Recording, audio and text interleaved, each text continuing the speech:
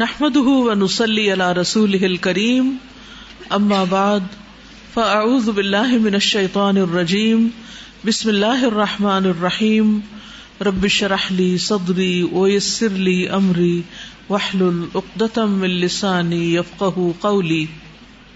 Page 712. فالله مع المؤمنين ولاية وحفظا ونصرا وتأییدا وتثبیتا وتمکینا. بس اللہ سبحانہ وتعالی مومنوں کے ساتھ ہے، ولایتاً ولایت کے اعتبار سے یعنی مدد کے اعتبار سے، دوستی کے اعتبار سے، وحفظاً اور حفاظت کرنے میں، ونصراً اور مدد کرنے میں، وتأییداً اور تائید کرنے میں، وتثبیتاً اور ثابت قدم رکھنے میں، وتمکیناً اور جماؤ عطا کرنے میں. یعنی اللہ سبحانہ وتعالی مومنوں کو ولایت، حفاظت، نصرت، تائید، تثبیت اور تمکین عطا کرتا ہے. وعد اللہ الذین آمنوا منکم وعملوا الصالحات. وعدہ کیا ہے اللہ نے ان لوگوں سے جو ایمان لائے تم میں سے اور نیک عمل کریں. لَيَسْتَخْلِفَنَّهُمْ فِي الْأَرْضِ کہ وہ ضرور جانشین بنائے گا ان کو زمین میں. كَمَا اسْتَخْلَفَ الَّذِينَ مِن قَبْلِهِمْ جس طرح اس نے جانشین بنایا ان لوگوں کو جو ان سے پہلے تھے. وَلَيُمَكِّنَنَّ لَهُمْ دِينَهُمْ اور البتہ ضرور جما دے گا ان کے لیے ان کے دین کو. الَّذِي ارْتَضَىٰ لَهُمْ وہ جو اس نے ان کے لیے چنا ہے، پسند کیا ہے. وَلَيُبَدِّلَنَّهُمْ اور ضرور بضرور بدل کر دے گا انہیں مِن بَعْدِ خَوْفِهِمْ ان کے خوف کے بعد امن کو. یعبدوننی وہ عبادت کریں گے میری، لا یشرکون بی شیئا نہ شریک ٹھہرائیں گے ساتھ میرے کسی بھی چیز کو. ومن کفر بعد ذلک اور جو کوئی اس کے بعد کفر کرے گا، فاولئک هم الفاسقون تو یہی لوگ دراصل فاسق ہیں. تو کل ہم نے ایمان کے درجات پڑھے اور پھر حقیقی ایمان کے بارے میں پڑھا. تو یہاں پر ایمان کا فائدہ بتایا جا رہا ہے کہ جب ایک انسان سچا مخلص مومن ہوتا ہے تو کس کس طرح اللہ تعالیٰ کی مدد آتی ہے اور کس طرح اللہ تعالیٰ ثابت قدمی بھی عطا کرتا ہے اور دنیا کے بھی فائدے عطا کرتا ہے، دنیا میں بھی جانشینی عطا کرتا ہے اور دین کو بھی جماؤ عطا کرتا ہے اور خوف آنے کے بعد امن بھی نصیب ہوتا ہے. تو ایسے لوگوں کے لیے دین پر عمل کرنا اور اس کی عبادت کرنا آسان ہو جاتا ہے اور پھر وہ بغیر شرک کے اللہ کی عبادت کرتے رہتے ہیں. لیکن جو اس کے بعد بھی کفر کرے تو یہی لوگ دراصل فاسق ہیں، حد سے نکلے ہوئے ہیں. یعنی جب ہر طرف سے اللہ کی مدد اور موزوں حالات بھی ہوں اور ہر چیز آسان بھی ہو اور پھر وہ اللہ کی فرما برداری نہ کرے تو اس صورت میں ان کے اوپر اللہ کی ناراضگی بھی اتنی ہی زیادہ ہوتی.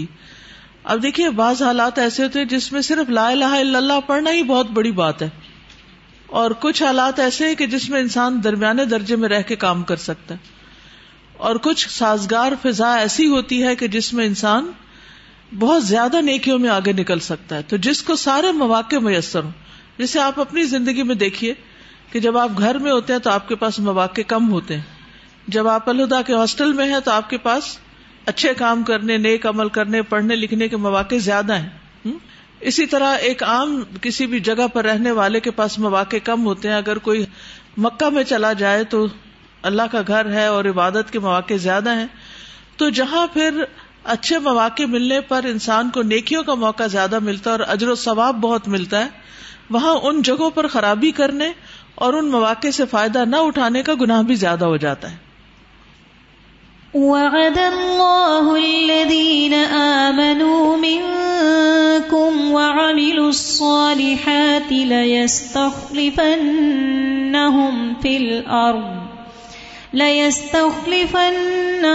فِي الْأَرْضِ كَمَا اسْتَخْلَفَ الَّذِينَ مِن قَبْلِهِمْ وَلَيُمَكِّنَنَّ لَهُمْ دِينَهُمُ الَّذِي ارْتَضَىٰ لَهُمْ وَلَيُبَدِّلَنَّهُم مِّن بَعْدِ خَوْفِهِمْ أَمْنًا يَعْبُدُونَنِي لَا يُشْرِكُونَ بِي شَيْئًا ومن كفر بعد ذلك فأولئك هم الفاسقون. والمؤمنون متفاضلون فی الایمان باللہ، اور مومن مختلف درجوں پر ہوتے ہیں، بعض کو بعض پر فضیلت ہوتی ہے اللہ پر ایمان لانے میں، بحسب المعرفت بہ، معرفت یا اس کی پہچان کے مطابق، والمحبت لہ، اور اس کی محبت کے مطابق، تنوعا یعنی ورائٹی کے اعتبار سے، لا ينحصر جس کا شمار نہیں کیا جا سکتا، یعنی ہر ایک کا اپنا ایک مقام ہے، ایک لیول ہے، ایک درجہ ہے، اور کس حساب سے ہے یہ کہ اس کو اللہ کی پہچان کتنی اور اللہ سے محبت کتنی ہے. بل الخلق متفاضلون متفاوتون فی ایمانہم باللہ وملائکتہ وکتبہ ورسلہ والیوم الآخر والقدر وغیر ذلک من امور الغیب، بلکہ ساری مخلوق، سارے کے سارے لوگ متفاضلون مختلف درجوں پر ہیں، متفاوتون مختلف لیولز پر ہیں، فاصلوں پر ہے، فی ایمانہم اپنے ایمان میں، باللہ اللہ پر، و ملائکتی اور اس کے فرشتوں پر، و کتبی اور اس کی کتابوں پر، و رسلی اور اس کے رسولوں پر، والیوم الآخر اور آخرت کے دن پر، والقدر اور تقدیر پر، وغیر ذالک اور اس کے علاوہ بھی من امور الغیب جو غیب کے امور میں سے ہیں. تو اس سے کیا پتہ چلتا ہے کہ ہر شخص کا اپنا ایک درجہ ہے، اپنا ایک مقام ہے، اپنی ایک ایفرٹ ہے، اور اس کے مطابق ہی اس سے معاملہ کیا جائے گا. یعنی ضروری نہیں کہ کوئی دو لوگ بھی بالکل ایک جیسے ہوں، چاہے وہ بہن بھائی ہوں یا کلاس فیلوز ہوں یا بظاہر ایک جیسی کوئی جاب یا ایک جیسا کوئی کام کر رہے ہوں، لیکن ہر ایک کا معاملہ الگ ہے، ہر ایک اپنے کیے کا ذمہ دار ہے.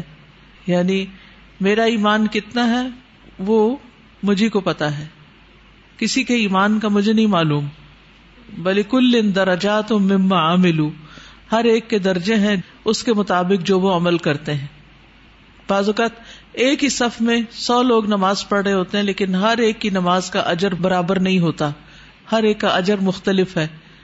ایک لمحے کے لیے بھی جس کی کنسنٹریشن ادھر ادھر ہوتی ہے یا اس کی توجہ ادھر ادھر ہوتی ہے یا اس کا دھیان تو وہاں وہ ڈراپ کر جاتا ہے، اور دوسرا اسی وقت انتہائی متوجہ ہوتا ہے، تو دونوں ایک جیسے نہیں ہوتے. کما انہم متفاوتون فیما یشاہدون ویسمعون ویعملون، جس طرح کہ وہ مختلف درجے پر ہوتے ہیں ان معاملات میں جن کا وہ مشاہدہ کرتے ہیں اور وہ سنتے ہیں اور وہ عمل کرتے ہیں. یعنی کچھ چیزوں کو ہم دیکھ رہے ہوتے ہیں، سبھی دیکھ رہے ہوتے ہیں، سبھی سن رہے ہوتے ہیں، سبھی عمل کر رہے ہوتے ہیں، لیکن ہر ایک کا دیکھنا، سننا اور عمل کرنا ایک جیسا نہیں ہوتا. ایک ماں کے 5 بچے ہوں، ہر ایک بچہ الگ ہی درجے پر ہے. ایک کلاس میں 100 اسٹوڈینٹس ہیں، ہر اسٹوڈینٹ کا درجہ اپنا ہی ہے. ایک ہی واقعہ ایک شخص سنتا ہے یا ایک ہی سینری ایک شخص دیکھتا ہے، اس کی آبزرویشن کچھ اور ہوتی ہے، دوسرے کی کچھ اور، تیسرا کسی اور چیز پر نگاہ ڈال رہا ہوتا ہے. ایک ہی بات 4 لوگ سنتے ہیں، ہر ایک اپنے علم اور اپنے ایمان اور اپنے غور و فکر کی طاقت کے مطابق اسے نتائج اخذ کرتا ہے. وَكَذَلِكَ هُمْ يَتَفَاضَلُونَ فِي الْعِلْمِ وَالْإِرَادَةِ، اسی طرح وہ ایک دوسرے پر فوقیت رکھتے ہیں علم اور ارادے کے ساتھ، نیتوں کے ساتھ. فَإِذَا كَانَ أَحَدُهُمْ أَكْثَرُ مَحَبَّةً لِلَّهِ، پھر اگر ان میں سے کوئی ایک اللہ کی محبت میں زیادہ ہوتا ہے، وَذِكْرًا وَعِبَادَةً اور ذکر کرنے میں اور عبادت کرنے میں، كَانَ الْإِيمَانُ عِنْدَهُ أَقْوَى وَأَرْسَخ، تو اس کا ایمان زیادہ قوی ہوتا ہے، زیادہ راسخ ہوتا ہے، من حیث المحبت والعبادت للہ، اللہ کے لیے محبت اور عبادت میں، یعنی اللہ کے لیے محبت اور عبادت کے اعتبار سے اس کا ایمان مختلف ہوتا ہے. جتنی جس کی محبت، جتنی جس کی عبادت، اتنے ہی اس کے ایمان کا رسوخ اور مضبوطی. وَإِنْ كَانَ لِغَيْرِهِ مِنَ الْعِلْمِ بِالْأَسْمَاءِ وَالصِّفَاتِ مَا لَيْسَ لَهُ، اور اگر ہو کسی اور کے پاس اسماء و صفات کا علم جو اس کے پاس نہیں، فصاحب المحبت والتألہ يحصل له من حضور الرب في قلبه وانسه به ولذت مناجاته ما لا يحصل لمن ليس مثله. تو فصاحب المحبہ تو محبت والا، اور تألہ ہوتا ہے الہ ماننا یعنی عبودیت والا، يحصل له اس کو حاصل ہوتا ہے من حضور الرب فی قلبی، اس کے دل میں رب کے احساس ہونا یا اس کے حضوری یا حاضر ہونا، وانسہ بہ، اور اس سے مانوس ہونا، انس ہونا، ولذت مناجاتہ، اور اس سے سرگوشیوں کی لذت، ما لا یحصل، جو نہیں حاصل ہوتی، لمن لیس مثلہ، جو اس جیسا نہیں ہوتا. یعنی جس کو اللہ تعالیٰ کی اسماء و صفات کا علم ہوتا ہے اور اللہ سے محبت ہوتی ہے، اللہ کے ساتھ ایک خاص قسم کا تعلق ہوتا ہے، اس کی دل حضوری اور اس کا جو تعلق ہے اللہ سے، وہ کسی اور ہی لیول پہ ہوتا ہے دوسرے کی نسبت، وہ کسی اور کو نصیب نہیں ہوتا. مثلا آپ کسی کو دعوت دیتے ہیں کہ آؤ قرآن پڑھو، 1 سال قرآن کے لیے لگاؤ، تو کہتے کہ کیا تمہیں مجھ میں کوئی کمی نظر آتی ہے؟ میں اچھی مسلمان نہیں ہوں، تو مجھے کیا ضرورت ہے مزید پڑھنے کی؟ میں نماز بھی پڑھتی ہوں، میں حجاب بھی کرتی ہوں، میں سب کچھ کر رہی ہوں، تو پھر مزید اور کیا؟ اس سے آگے کیا؟ تو جس شخص نے قرآن نہیں پڑھا وہ سمجھ ہی نہیں سکتا کہ اس سے آگے کیا ہے. لیکن جو پڑھ لیتا ہے اور اللہ تعالیٰ کو پہچان لیتا ہے اس کے کلام کے ذریعے، اس کی صفات کے ذریعے، اس کا جو ایک کنیکشن اللہ کے ساتھ بنتا ہے وہ ان پڑھ کا نہیں ہوتا. جس دل میں اللہ کی پہچان ہوتی ہے، جس دل میں اللہ کی محبت ہوتی ہے، اور یہ پہچان اور محبت کی بنیاد کیا ہوتی ہے؟ یہ کس بنیاد پر ہوتی ہے؟ علم کی بنیاد پر. اسی لیے کہا گیا قل هل يستوي الذين يعلمون والذين لا يعلمون، کیا وہ برابر ہو سکتے ہیں جو جانتے اور وہ جو نہیں جانتے؟ وہ جو اللہ کے اسماء و صفات کا علم رکھتے ہیں اور وہ جو نہیں رکھتے، ان کی محبت بھی ایک جیسی نہیں ہو سکتی. تو بہت ساری ایسی چیزیں پڑھنے کے بعد، جاننے کے بعد محسوس کی جا سکتی ہیں، شاید کسی کو الفاظ میں بتائی نہیں جا سکتی اور کسی کو دل کھول کے دکھایا نہیں جا سکتا. اس وقت بھی اللہ کی محبت کی جو ایک لذت ہے یا جو ایک فیلنگ ہے، اس کو آپ لفظوں میں نہیں بیان کر سکتے. کوئی اگر آپ سے پوچھے کہ اچھا آپ کیسے فیل کرتے ہیں اس محبت کو، کیا بتائیں گے؟ لفظوں میں نہیں بتا سکتے. وہ دل کی حالت کون جانتا ہے؟ صرف ایک رب جانتا ہے اور کوئی بھی نہیں جانتا، اور جزا و سزا بھی اسی کے پاس ہے. وَكَذَلِكَ مَنَازِلُ الْمُؤْمِنِينَ فِي الْجَنَّةِ مُتَفَاضِلَةٌ، اسی طرح مومنوں کی جنت میں جو منزلیں ہیں، جو ان کے اترنے کی جگہ ہیں، وہ بھی الگ الگ ہیں. بحسب ایمانہم و معرفتہم و اعمالہم، اور یہ بھی ان کے ایمان اور معرفت اور اعمال کے اعتبار سے. والدعوۃ الی اللہ، اور اللہ کی طرف بلانا. وان کانت واجبۃ علی کل مسلم، اگرچہ وہ ہر مسلمان پر واجب ہے. الا، مگر انہا لا تکفی، وہ کافی نہیں، فی حصول الایمان، ایمان کی حصول میں، حتی یأذن اللہ لمن دعوتہ ان یؤمن، یہاں تک کہ اللہ اذن دے اس کو جس کو آپ نے دعوت دی کہ وہ ایمان لے آئے. ٹھیک ہے نا؟ یعنی آپ تو دعوت دیتے رہتے، لیکن جب اللہ کے اذن سے کوئی ایمان لے آتا ہے تو اس وقت اس کی بھی کیفیت دل کی اور آپ کی بھی، اور پھر درجہ ظاہر متفاوت ہو جاتا ہے. فہدیٰ کل انسان، تو ہر انسان کی ہدایت بید خالقہ، اس کے خالق کے ہاتھ میں ہے. الذی یہدی من یشاء، وہ جس کو چاہتا ہے ہدایت دیتا ہے. ویضل من یشاء، اور جس کو چاہتا ہے بھٹکا دیتا ہے. وہو اعلم بمن یصلح للہدی والایمان، اور وہ زیادہ جانتا ہے کہ کون زیادہ قابل ہے ہدایت اور ایمان کے. ومن لا یصلح، اور کون قابل نہیں. کما قال سبحانہ، جیسے کہ اللہ تعالیٰ کا فرمان ہے، وما کان لنفس ان تؤمن الا باذن اللہ، اور کسی نفس کے لیے ممکن نہیں کہ وہ ایمان لائے مگر اللہ کے اذن سے.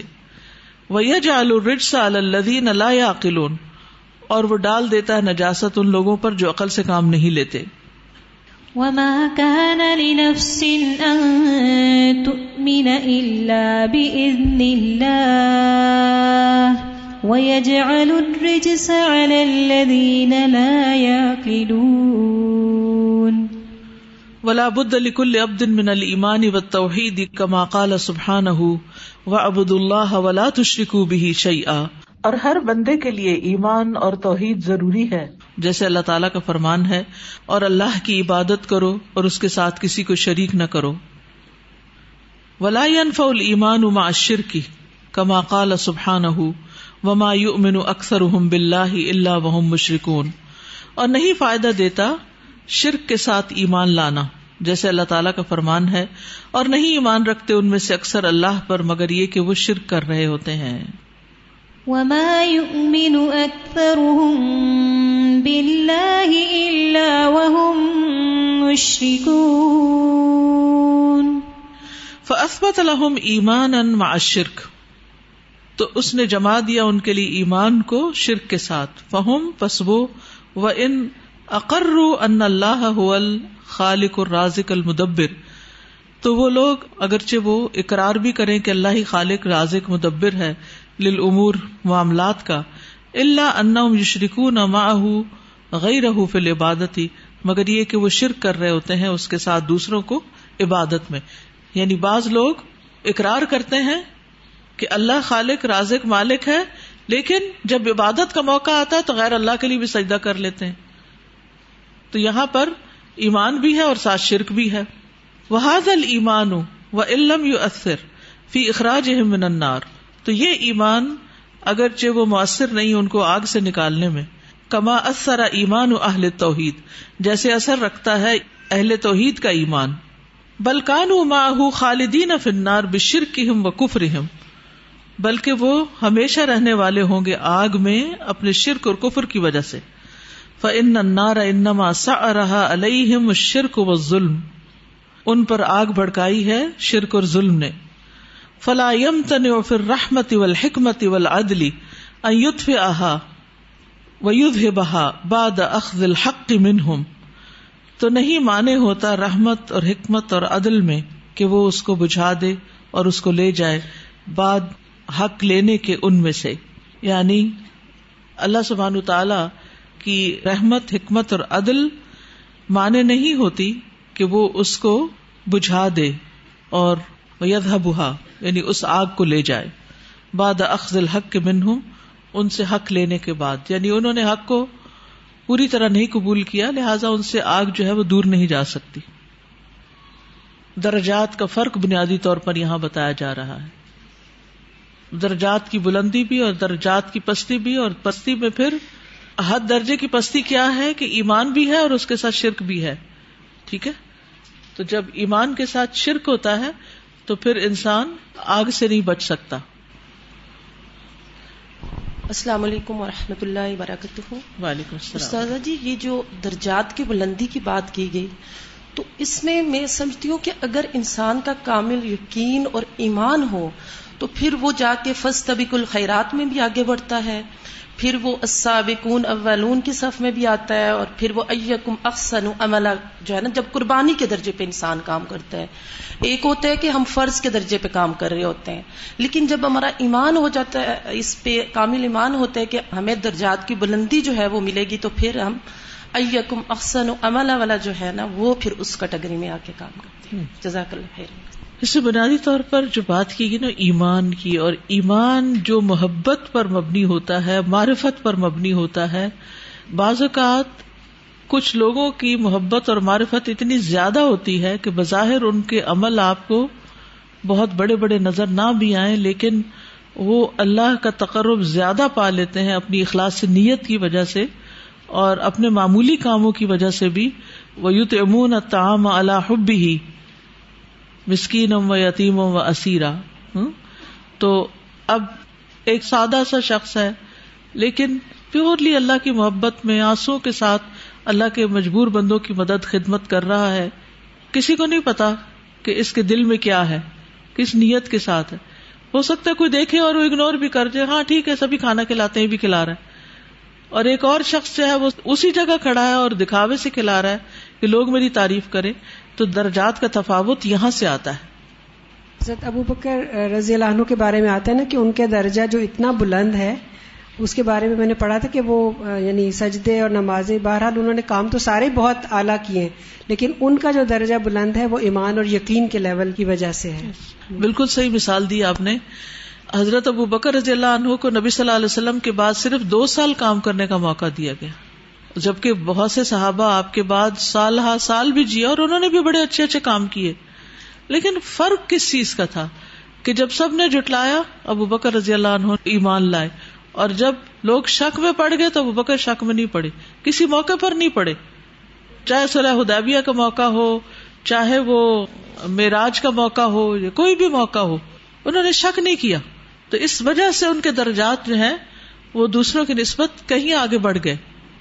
استاذہ یہ جو ایمان کی بات ہو رہی ہے اور درجات کی بات ہو رہی ہے, اس میں کوئی شک نہیں کہ مختلف لوگوں کا ایمان کا لیول ڈفرینٹ ہوتا ہے, اور فضیلت تو ہے ہی ہے. ہم نے دیکھا دنیا میں بھی اور آخرت میں بھی آگے آ رہا ہے کہ جنت میں بھی, لیکن اس شخص کو جو انر سیٹسفیکشن ہوتی ہے نا اس محبت اور ایمان کی وجہ سے, وہ مٹھاس جو اندر ہے, وہ کوئی ایک اور ہی لذت ہے جس کے آگے دنیا کی ہر چیز جو ہے نا ہیچ ہے.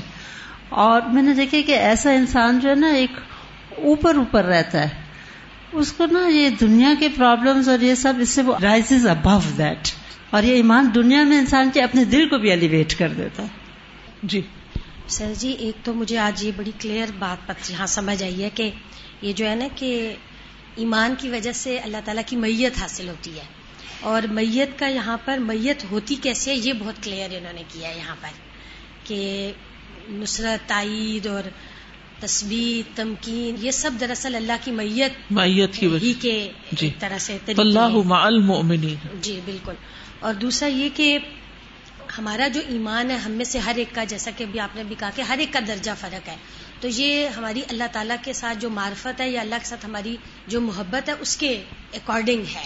تو جتنا ہم یہ معرفت بڑھائیں گے اور جتنی اپنی اس محبت کو انکریز ہوگی اتنی انشاءاللہ تعالیٰ ایمان کا لیول بھی زیادہ ہوتا جائے گا. لیکن کوئی بھی کام ہے, چھوٹا ہے یا بڑا ہے, ایک ہے شوق سے کرنا اور ایک ہے مصیبت کے مارے کرنا, پکڑ کے باندھ کے بٹھائے گئے ہیں, ان کا درجہ کچھ اور ہوگا, اور جو شوق سے آئے ہیں ان کا درجہ کچھ اور ہوگا. کسی بھی کام میں, چاہے نماز کا معاملہ ہو, چاہے تعلیم کا معاملہ ہو, چاہے صدقہ خیرات کا ہو, چاہے کسی کی مدد خدمت کا ہو, ایک ہے چٹی سمجھ کے کرنا. نماز تو منافق بھی پڑھتے تھے, صدقات تو منافقین بھی دیتے تھے, جہاد پر تو منافقین بھی جاتے تھے, لیکن اس کے باوجود جہنم کے سب سے نچلے گڑھے میں ہوں گے. کس وجہ سے؟ کہ نماز پڑھتے تھے تو سستی کے مارے آتے تھے, صدقہ دیتے تھے تو چٹی سمجھ کے دیتے تھے, جہاد سے جی چراتے تھے. ہم سب کو ایسے مواقع پر اپنا جائزہ لینے کی ضرورت ہے کہ ہم نیکی کے کاموں میں کس شوق سے جاتے ہیں, کس شوق سے آگے بڑھتے ہیں. کسی کام کے لیے, کسی ذمہ داری کے لیے ہمیں چن لیا جاتا ہے تو اس کو ادا کس طرح کرتے ہیں, صرف ٹائم پاس کرنے کے لیے یا پھر اس کا حق ادا کرتے ہوئے. اور پھر اس میں بھی ایک محبت کا ایلیمنٹ. دیکھیے, چاہے اللہ سے تعلق ہو چاہے بندوں سے تعلق ہو, جس تعلق کے اندر ایک ٹرسٹ ہو, ایک محبت ہو, ایک انڈرسٹینڈنگ کا لیول. معرفت کیا ہے؟ پہچان سے انڈرسٹینڈنگ ہوتی ہے نا, کہ اس وقت دوسرا کیا چاہتا ہے. کوئی ڈیوٹی ہو, کوئی ذمہ داری, اس میں آپ کا دل کتنا حاضر ہے, محبت اور شوق کتنا ہے اس میں شامل, کیونکہ وہ ان چیزوں کو, ان کاموں کو آپ کے لیے بھی اور دوسروں کے لیے بھی خوشگوار بنا دیتا ہے. جو کام محبت سے کیا جاتا ہے, چاہے کھانا ہی پکانا ہو تو اس کھانے کی لذت ہی کچھ اور ہوتی ہے, اور جو مصیبت سمجھ کے کہ اب یہ پکانا ہی پکانا ہے تو وہ بالکل اس کا اور ہی مزہ ہوتا ہے, پھر وہ مختلف ہوتا ہے. ریلیشن شپس میں آپ دیکھیں کہ اب مثلا ہسبینڈ وائف کے ساتھ رہنا ہے, دونوں نے اکٹھے زندگی بسر کرنی. اگر آپس میں محبت ہے تو بڑی بڑی بھاری ذمہ داریاں اور بڑی بڑی آزمائشیں جو ہیں وہ ہلکی ہو جاتی ہیں, اور محبت نہیں تو ساری نعمتیں بھی بیکار نظر آتی ہیں, سوائے جلنے کوڑنے کے حاصل کچھ نہیں ہوتا.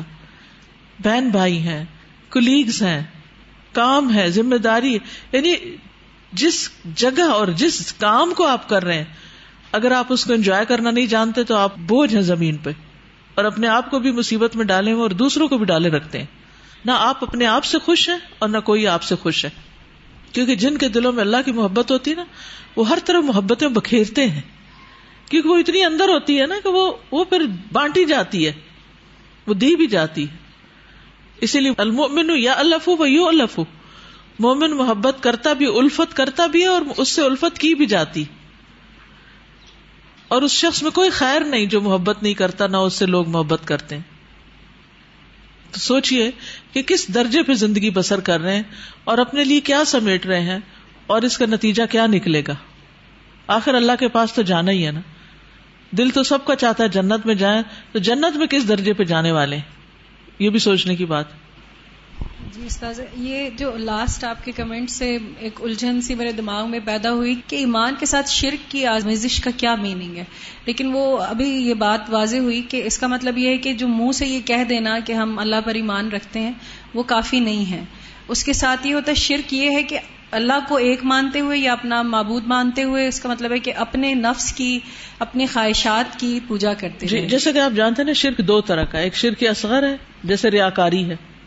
ریاکاری خلود فی النار کا سبب نہیں ہے، لیکن اگر کوئی ہے مسلمان اور کسی قبر پہ جا کے سجدہ کر رہا ہے تو شرک اکبر ہو گیا.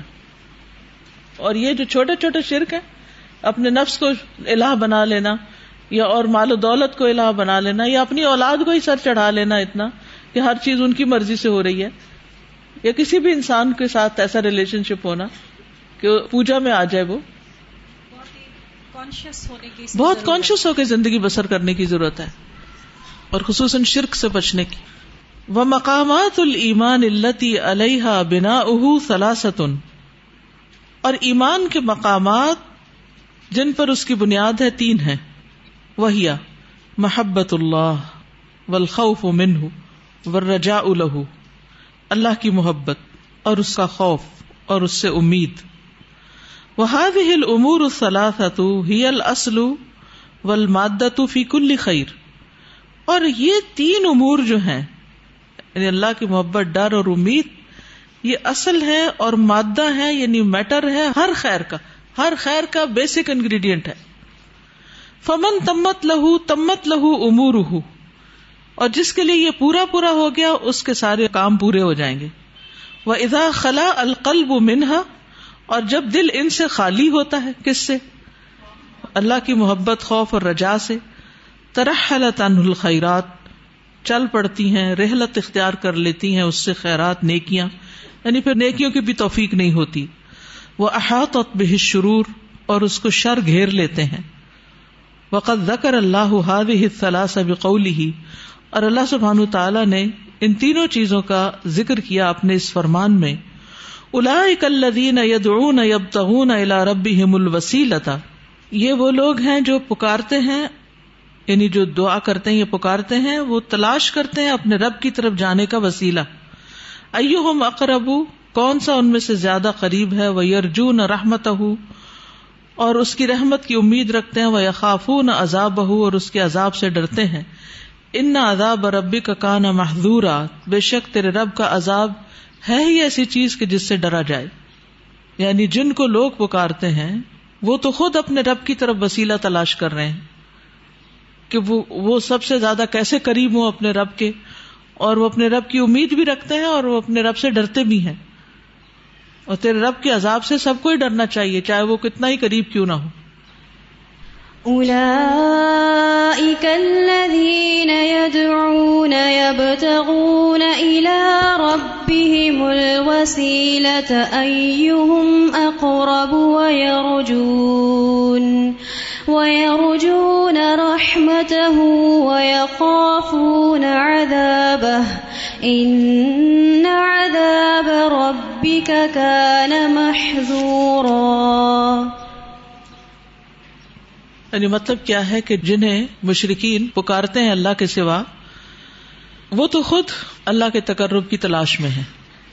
ٹھیک ہے، یعنی تم ان کو ذریعہ تقرب سمجھتے ہو، وہ اپنے رب کے تقرب کی جستجو میں لگے ہوئے ہیں کہ ان میں سے کون سا زیادہ نزدیک ہو جائے، اور وہ خود اس کی رحمت کی امید رکھتے ہیں اور اس کے عذاب سے ڈرتے رہتے ہیں، کیونکہ تیرے رب کا عذاب ڈرنے کی چیز ہے. تو اس سے کیا پتہ چلتا ہے کہ مخلوق میں سے جو بھی کوئی ہے وہ سب رب کا محتاج ہے، اور جو جتنا مقرب ہے اتنا ہی زیادہ رب سے ڈرتا ہے. یعنی رب کا خوف ہی رب کا مقرب بناتا ہے انسان کو. اور پھر صرف خوف نہیں کہ نا امیدی اور مایوسی چاہ جائے، امید بھی، حسن ظن بھی، اچھا گمان بھی اللہ سے. وجمال الانسان وکمالہ بالایمان والاعمال والصفات، اور انسان کا حسن، جمال اور اس کا کمال ایمان اور اعمال اور صفات کے ساتھ ہے کہ اس کے اندر ایمان کتنا ہے، اس کے اعمال کیسے ہیں اور اس کی کوالٹیز کیا ہیں. وہ جمال الشجرۃ و کمالها بالاوراق والازہار والثمار، اور درخت کا جمال اور اس کا کمال پتوں، پھولوں اور پھلوں سے ہے. وَأَوَّلُ مَا تَأَثَّرَ مِن شَجَرَةِ الْإِيمَانِ جُذُورُهَا، اور ایمان کا درخت سب سے زیادہ جس چیز سے اثر قبول کرتا ہے وہ اس کی جڑیں ہیں. وَجُذُورُ شَجَرَةِ الْإِيمَانِ هِيَ أَرْكَانُ الْإِيمَانِ السِّتَّةِ، اور ایمان کے درخت کی جڑیں ارکان ستہ ہیں. الایمان باللہ وملائکتہ وکتبہ ورسلہ والیوم الآخر والقدر خیرہ وشرہ وبقدر قوت ہذہ الجذور، اور ان جڑوں کی قوت کے مطابق تستطیع حمل الساق، استطاعت رکھتا ہے تنا اٹھانے کا، والاغصان اور شاخیں، یعنی جتنی جڑیں مضبوط ہوتی ہیں اتنا ہی پھر تنا اور شاخیں اپنے اوپر اٹھا سکتی ہیں. یعنی درخت کا تنا بھی پھر اسی حساب سے مضبوط ہوتا ہے اور شاخیں بھی. اور یہ تنا اور شاخیں کیا ہیں؟ وہی ارکان الاسلام الخمسہ، یہ 5 ارکان ہیں: الشہادتان و اقام الصلاۃ و ایتاء الزکاۃ و صوم رمضان والحج. وکان الصحابۃ فی اول الاسلام فی مکہ لم یکلفوا بالصلاۃ والزکاۃ. صحابہ کرام اسلام کے پہلے دور میں مکہ میں صلاۃ و زکوٰۃ کے مکلف نہیں قرار دیے گئے تھے. ولا الصیام والحج، اور نہ ان پہ روزے فرض تھے اور نہ حج فرض تھا. فلما قویت الجذور، جب جڑیں مضبوط ہو گئیں، واستعدت لحمل الاغصان، اور تیار ہو گئی شاخیں اٹھانے کے لیے یا شاخوں کا بوجھ اٹھانے کے لیے، جاءت الفروع، تو آ گئے فروعات، وہی الاوامر والنواہی، اور وہ دین کے اوامر و نواہی ہیں. ثم جاءت الاوراق والازہار، پھر آگے پتے اور پھول، وہی الاخلاق الحسنہ، اور وہ ہے اچھا اخلاق. فاصبحت الاغصان والفروع مزینہ ومعمورہ بأوامر اللہ من الآداب والاخلاق والمعاشرات وسائر الاحکام الشرعیۃ. تو ہو گئی شاخیں اور فروع مزین، بیوٹیفل اور آباد اللہ کے احکامات کے ساتھ، آداب اور اخلاق اور معاشرت اور سارے شرعی احکامات کے ساتھ. یعنی پھر جب جڑیں مضبوط ہو گئی، شاخیں نکل آئیں، تو پھر طرح طرح کے پھل پھول ان پر خوب لگے اور درخت خوبصورت ہو گیا. یعنی وہ انسان ہے درخت اصل میں. وصارت البیوت والاسواق والرجال والنساء والمعاملات والمعاشرات مزینہ بأوامر اللہ فی جمیع الاحوال والاوقات والاماکن. اور گھر اور بازار اور مرد اور عورتیں اور معاملات اور معاشرتیں، ریلیشن شپس، یہ سب خوبصورت ہو گئے اللہ کے احکامات کے ساتھ. فی جمیع الاحوال، تمام تر حالات میں، والاوقات اور اوقات میں، والاماکن اور جگہوں میں. پھر دو رنگی نہ رہی، ہر جگہ ہی خوبصورت رہی. سبحان اللہ، یہ بہت ہی بیوٹیفل چیز ہے کہ جس شخص کے اندر اخلاق ہوتا ہے وہ ہر جگہ ہی با اخلاق ہوتا ہے، جو حقیقی اخلاق ہوتا ہے. اور جو لبادہ اوڑھا ہوا ہوتا ہے وہ کسی کے سامنے تو لبادہ رہتا ہے اور کسی کے سامنے اتر جاتا ہے، ننگا ہو جاتا ہے انسان، اس کی اصلیت سامنے آ جاتی ہے. تو جب ایمان کی جڑیں مضبوط ہوتی ہیں تو پھر انسان ہر جگہ ہی اللہ سے ڈرتا ہے، جمیع الحالات والاوقات والمقامات، ہر موقع پر. تو جب تک ایمان مضبوط نہ ہو، اوامر جو ہیں وہ انسان کو خوبصورت نہیں بناتے. یعنی ہر شاخ یا پتے یا پھول کی خرابی دراصل جڑ کی خرابی، اندر سے خرابی ہے. یعنی اگر آپ دیکھتے کسی انسان کا اخلاق اچھا نہیں تو اس کا مطلب ہے لا محالہ یقینی طور پر اس کے ایمان میں نقص ہے. کیونکہ یہ ہو نہیں سکتا کہ جو شخص اللہ کو اپنا رب مانے اور اللہ کے لیے سب کچھ کرے، وہ دوسروں کو معاف نہ کر سکے، وہ دوسروں سے درگزر نہ کر سکے، وہ دوسروں سے سیدھے منہ بات نہ کرے. یہ ہو ہی نہیں سکتا. اب جیسے قرآن میں آتا ہے نا، وَلَا تُصَعِّرْ خَدَّكَ لِلنَّاسِ، لوگوں سے منہ موڑ کے بات نہ کرو. تو اگر ہماری یہ عادت نہیں جاتی کہ بات کرنے والا وہ جو ہم سے کر رہا ہے وہ سامنے کھڑا ہے اور ہم یوں منہ موڑ کے بات کر رہے ہیں، تو کس کی سنت ہے؟ کیا نبی صلی اللہ علیہ وسلم کی سنت ہے؟ آپ جب کسی سے بات کرتے تھے تو کیا کرتے تھے؟ پورے کا پورا متوجہ ہوتے تھے، اپنے جسم کو بھی ادھر موڑ لیتے تھے. تو اسی طرح باقی معاملات میں بھی کوئی اجنبی ہو، اپنا ہو، پرایا ہو، انسان اگر ہمدردی کرتا تو اس لیے نہیں کہ میرا بچہ تو مجھے ہمدردی کرنی چاہیے. وہ کہتے ہیں یہ بھی اللہ کی مخلوق ہے، یہ بھی انسان ہے، اس سے بھی اچھا کرنا ہے مجھے، کیونکہ میرا رب دیکھ رہا ہے، مجھے تو اس کے لیے کرنا ہے، مجھے اس سے جزا چاہیے.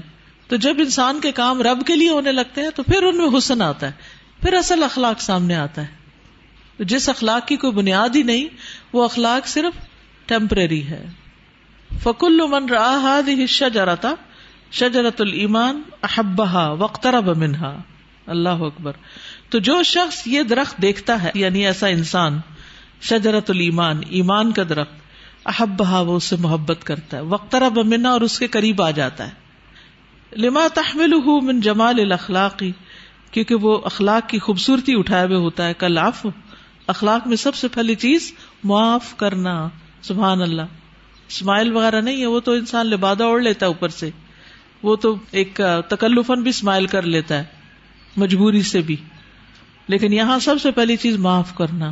جس نے معاف نہیں کیا نا لوگوں کو, وہ ایک تو لوگوں کے ساتھ مل نہیں سکتا, یعنی اکٹھا نہیں ہو سکتا ان سے, کیونکہ ہر ایک سے آپ سے کوئی نہ کوئی تو مسئلہ رہتا ہی ہے, کوئی نہ کوئی آپ کی پسند کے خلاف کچھ نہ کچھ یا کہہ دیتا ہے یا کر دیتا ہے.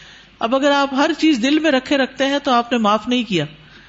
آپ ان کو بلانے والے بن جائیں, چھوڑ دیں, جانے دیں اور درگزر کرتے جائیں اور آگے بڑھتے جائیں, تو آپ دیکھیں گے کہ خود بخود لوگوں کے دل میں آپ کی محبت پیدا ہو جائے گی. والاحسان صرف وہ نہ کرے جو دوسرا کر رہا ہے آپ کے ساتھ, وہ کرے جو آپ کو احسان کے درجے میں کرنا چاہیے. والصدق اور سچائی, والکرم اور سخاوت, والرحمہ اور رحمت, مرسی, والشفقہ اور شفقت, والبذل اور دینا, والایثار اور قربانی کرنا, خرچ کرنا اور قربانی کرنا. ونحو ذلک من الاخلاق المفضیۃ الی ہدایت الناس اور اسی طرح کے اخلاق جو لوگوں کی ہدایت کی طرف لے جاتے ہیں, جو لوگوں کی ہدایت کا سبب بنتے ہیں, جس سے لوگ دین کی طرف کھینچے چلے آتے ہیں, اور اس سے اپوزٹ اخلاق ہو تو دین سے بھاگ جاتے ہیں, دور ہو جاتے ہیں. ضرب اللہ مثلا کلمۃ طیبۃ کشجرۃ طیبۃ اصلها ثابت وفرعها فی السماء. مثال بیان کرتا ہے اللہ تعالیٰ ایک پاک کلمے کی, ایک پاکیزہ درخت کی طرح جس کی جڑ مضبوط ہے اور جس کی شاخیں آسمان میں ہیں. تؤتی اکلہا کل حین باذن ربہا, وہ اپنے پھل اپنے رب کے اذن سے ہر وقت دیتا ہے. یعنی آپ ایسے شخص کے پاس سے بھی گزرو تو کچھ نہ کچھ ملے گا ضرور. وَيَضْرِبُ اللَّهُ الْأَمْثَالَ لِلنَّاسِ اور اللہ لوگوں کے لیے مثالیں بیان کرتا ہے لَعَلَّهُمْ يَتَذَكَّرُونَ شاید کہ وہ نصیحت پکڑیں, شاید انہیں بات سمجھ آ جائے. سادہ یہ درختوں کی بات سے بہت زیادہ واضح ہو گیا کہ ایمان کے درجے جو مختلف ہوتے ہیں, اور آئیڈیل درخت وہ ہوتا ہے جس کی جڑ, تنا, پتے, پھول, پھل سب بہت خوبصورت ہوں.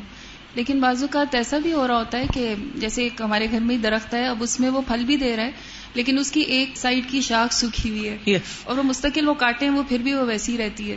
تو جب قریب جا کے دیکھا تو وہ نیچے تک جڑ تک وہ سوکھا ہوا تھا. ہاں, خرابی تو پھر جڑ سے شروع ہوئی نا. یعنی کچھ لوگ ہوتے ہیں نا, ان کا ایک پہلو بڑا ہی خوبصورت ہوتا ہے لیکن دوسرا پہلو بڑا بھیانک ہوتا ہے. استاذہ جی, یہ جو امید اور تقویٰ کا جو کمپیریزن کیا گیا ہے نا, اتنا خوبصورت مجھے لگا نا کہ آپ نیکی کے کمال درجے کو اس وقت تک نہیں پہنچ سکتی جب تک یہ دونوں چیزیں آپ کے اندر نہیں ہوں گی, امید اور تقویٰ جو ہے نا. اسی طرح اگر ہم دعویٰ کا کام کرتے ہیں اور جو آپ نے بات کی کہ اس نے اخلاق اور احسان کے درجے پہ کام کرنا, تو چاہے ہم کتنے بھی پڑھے لکھے کیوں نہ ہوں, لیکن اگر ہمارے اندر اخلاق نہیں ہوگا, ہم لوگوں کے کام نہیں آئیں گے, تو اس وقت تک لوگ ہماری بات شاید نہیں سنیں گے. بالکل. السلام علیکم استاد. مجھے یہ بات بہت اچھی لگی کہ مومن کی اخلاق کی وجہ سے جو ہے لوگ ہدایت پا لیتے ہیں, کیونکہ اس کا اخلاق جو ہے وہ بھی ایک دعوت کا ذریعہ بنتا ہے. آج کل ہمارے مسلمانوں کا یہ مسئلہ ہے کہ ہم باتیں بہت زیادہ کرتے ہیں لیکن ہمارے اندر وہ روح نہیں ہے ایمان کی جس کی وجہ سے ہم وہ عمل کریں تاکہ لوگ متاثر ہو کر اس کی وجہ سے ہدایت پائیں. معاملات درست نہیں, زبان درست نہیں. جی یہ کتنا واضح پتہ چل رہا ہے کہ ایمان اور اخلاق کا کتنا گہرا تعلق ہے آپس میں. اور مطلب ہم اکثر اخلاق کی خرابی کا جو رونا روتے رہتے ہیں, یہ نہیں سمجھتے کہ ہمارے ایمان ہی دراصل ٹھیک نہیں ہے. بالکل. تو کام تو ہمیں وہاں کرنے کی ضرورت ہے. پھر استاذہ یہ جو بات ہو رہی ہے کہ ایمان جب آتا ہے اور پھر ایمان کا لیول جب وہ ایکسل کر جاتا ہے انسان, اس کی ہر چیز خوبصورت ہو جاتی ہے. تو اس میں ابو بکر رضی اللہ تعالیٰ عنہ ایسے بار بار دل میں آتے ہیں. عبداللہ بن عمر رضی اللہ تعالیٰ عنہ کہتے تھے کہ قریش کے چند لوگ اتنے حسین تھے کہ دل کرتا تھا دیکھتے چلے جائیں, اور جب وہ بولتے تھے تو گفتگو اتنی میٹھی ہوتی تھی گویا مصری کی ڈلیاں, اور جب بولتے تھے سچ کے سوا کچھ نہ بولتے تھے. اور میری نظر میں ان چند لوگوں میں سے ایک ابو بکر رضی اللہ تعالیٰ عنہ کہ everything was beautiful about ہم. اور ان کے بارے میں ایک صحابی کا قول پڑھ رہی تھی کہ اگر سارے زمین والوں کا ایمان ترازو کے ایک پلڑے میں ڈالا جائے اور دوسرے میں صرف ابو بکر رضی اللہ تعالیٰ عنہ کا ایمان ڈالا جائے تو ان کا جو ترازو کا پلڑا بھاری ہو جائے گا, سارے زمین والوں سے زیادہ ایمان. تو پھر جب اندر ایمان ایکسلنٹ لیول پہ تھا تو ہر چیز ان کی خوبصورت تھی. اور یہ جو ہم پڑھ رہے ہیں صدق اور کرم اور رحمت اور شفقت اور یہ ساری خوبیاں پھر ان کے اندر بدرجہ اتم موجود, اور پھر ہر ایک کے لیے یہ بڑی خوبی ہوتی ہے نا. بالکل جو آپ صلی اللہ علیہ وسلم نے کہا تھا کہ میری امت میں سب سے زیادہ ارحمہم ابو بکر. بالکل. استاذ یہ مقامات ایمان جو ہے یہ بڑے اسٹرائکنگ مجھے لگے کہ اس میں محبت پہلے آ رہی ہے اور پھر خوف اس کے بعد آ رہا ہے. تو اللہ کی محبت پہلا مقام ہے, اس کا مطلب ہے ایمان کا کہ وہ دل میں حاصل ہو جائے تو پھر سب کچھ آسان ہو جاتا ہے. والانسان لا بد له من بيئة الايمان التي تحفز الموجود وترقي الانسان لطلب المفقود وكل مخلوق يتاثر بالبيئة التي يكون فيها. اور انسان جو ہے لابد لہو اس کے لیے چارہ ہی نہیں کہ وہ اس کے پاس ہو من بیعت الایمان, ایمان کا ماحول. بیعہ ہوتا ہے انوائرمنٹ.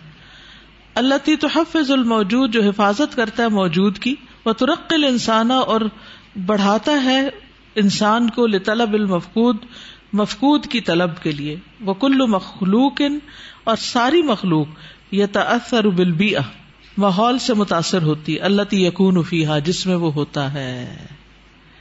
یہ بہت ہی سچی بات ہے کہ ماحول ہر ایک پہ اثر کرتا ہے.